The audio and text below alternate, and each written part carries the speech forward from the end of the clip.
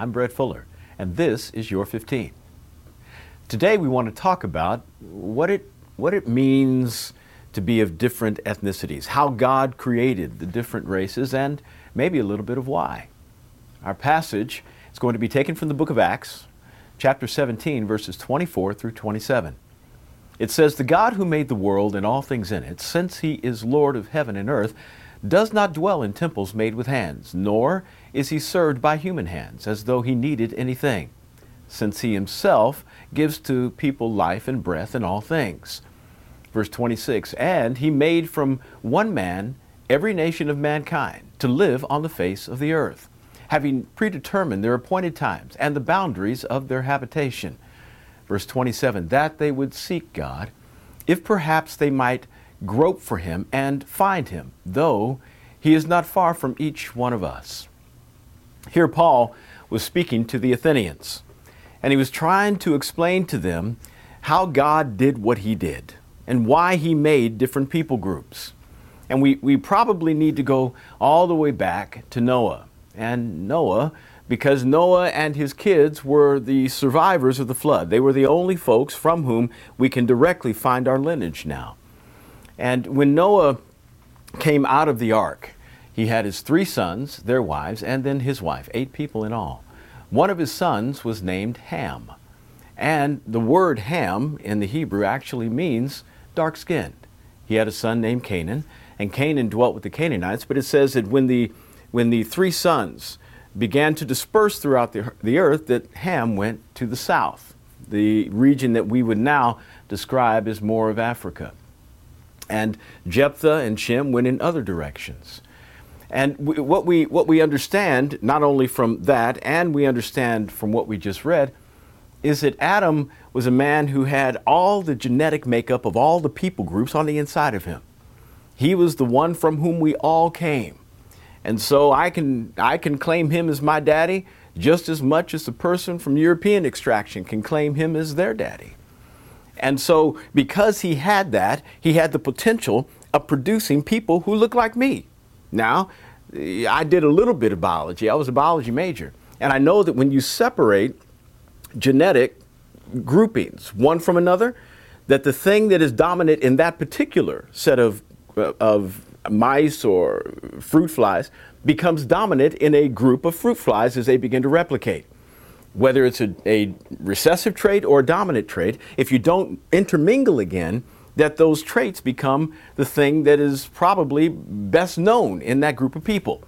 So you can tell I'm African, of African descent, and sure enough, I came from a group of people who are predominantly black that dwelt in Africa. Now, because I'm also a little latte colored, you can tell that I probably have some European extraction in me, and true I do, because some of my ancestors, I'm not as proud of this as I could be or should be, but yeah, they were white slave masters, and so it makes it somewhat difficult for me to embrace, but I must, because I understand that that is part of my heritage.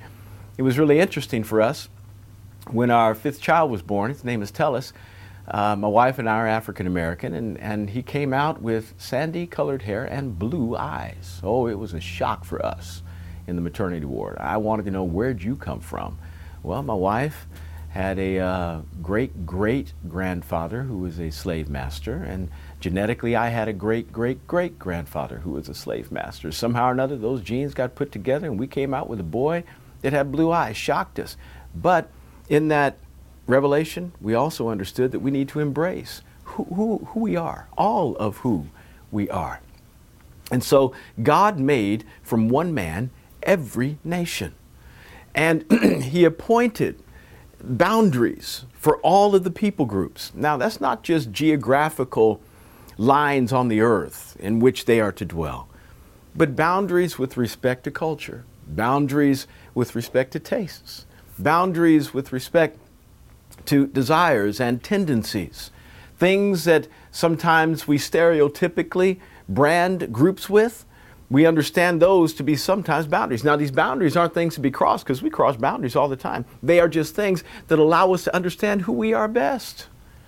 I know there's some things in my life that I like that's probably some white folk or Latinos or Asians just don't care for that much. I have a sister, and my mama used to do her hair. And generally speaking, all black people have brown, tending toward black, kinky hair. Tight, curly. And you see, though, that the women have very long hair. You know, it's straightened, and, but you don't see that same kind of thing naturally in other population groups, meaning it's straight for the black men, or say Asian men, and straight for Asian women, and straight for white women, and straight for Asian men. How in the world do black folk get women with straight black hair? Well, it's called ironing it, or using a hot comb. And my mother would take this hot comb, she'd put it on a stove, a gas stove, and let it heat up, and then she'd take my daughter's hair and put grease all in it, my sister's hair and put grease all in it, and then go ahead and pull that hot comb through that hair, and the grease would begin to literally cook a little bit, and you'd see smoke coming up, and I'd walk in, and I'd smell the burning hair, and you know what? That's home to me. Now, most of y'all would be sickened by the smell of burning hair, but I like it. It makes me feel comfortable. There are things that are distinctive to how I grew up and my culture that are enjoyable to me. And there are things that are distinctive to yours that are enjoyable to you. And the beauty is that God made us all a little different, made our taste buds a little different, the things we grew up with a little different. Why? So He could show His diversity and show the beauty of His ability to create individuality amongst all of us, and to do it in such a way that He doesn't replicate any one of us. Oh, there might be people who look like me, but they aren't me. We all have different fingerprints. We all have different tendencies. There's never been a duplicate of anybody. God did not make clones. He made individuals. And when I sit down with somebody of a different background and different ethnicity, I get the privilege of feeling the value that they add to my life as a result of their experience. God's not colorblind, and I don't want anybody else to be. Now, I realize that our society kind of likes the idea of colorblindedness because it makes us feel better about our policies, and that we don't prefer one group above another. Well, I don't believe we should give preference to one person above another when it comes to ethnic diversity. Everybody's equal. But we don't have to be colorblind to do it. I think that our definition, our recognition of somebody else's differences really adds to our own culture, rather than just ignoring it. I want people to understand that I'm African American. I want them to understand where I came from, and I want to understand where they are. This allows us to grow in the process of understanding what God did uniquely in each of our cultures, so we can understand more of His purpose in the earth. Enjoy the boundaries and cross them every once in a while. And why did He do it? That they would seek Him. We are called as a people to seek Him, and we seek Him in different ways. You go to an African American congregation, they seek Him differently. Generally speaking, they're more stereotypically positioned as those that are not driven by emotion, but emotion enhances their worship experience. You'll go to a Asian congregation that's different, to a Latino congregation. Everybody seeks Him differently, but we are called to seek Him. And as we seek Him, it says that we would grope for Him, though He is not far from us. And that groping, the word there actually means to feel around, to as if you were blind. And a blind person cannot perceive through sight, and so they must do it through ear, by audio, and by touch. And when they begin to tell whether a person is attractive or not, they put their hands on their face. And they move them around and feel their cheekbones and their lips and their nose and their eyes and their forehead. And that way they can judge what the person looks like. In the same way, we are to grope for God like that. We can't see Him like we want to. Boy, I'd love to see Him. I'd love to see Him. Now, I know if you see Him in all of His glory, you die. So I'm not in a hurry to see Him real quick. But I would like to see Him better than I do. And because I don't, sometimes I got to grope around. I don't find His perfect will as quickly as I want. And so I feel this environment, feel that. And it takes me a while until I get a picture of what He's supposed to look like. Simply because we cannot see Him the way we want to doesn't mean we don't need to try to find Him. Paul says we have to grope for Him. And sometimes it might be a little difficult for me to see Him in a particular culture because I'm used to my own. Yet my job is to grope around in the Latino culture and find Him even though it may not be very familiar to mine. To grope around in the European culture and find Him even though it may not be familiar to mine.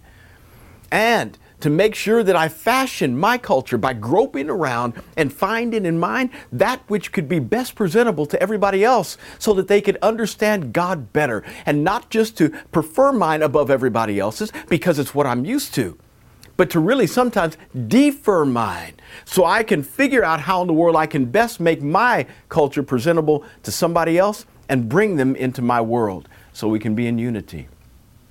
We are called to seek Him with all of our heart.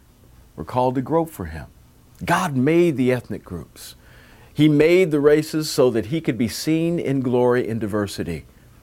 He didn't make one kind of flower. He didn't make one kind of bird. He didn't make one kind of deer. He didn't make one kind of cow. Didn't make one kind of dog. He made us all different. And we are to enjoy the diversity He put on the planet. This has been your 15.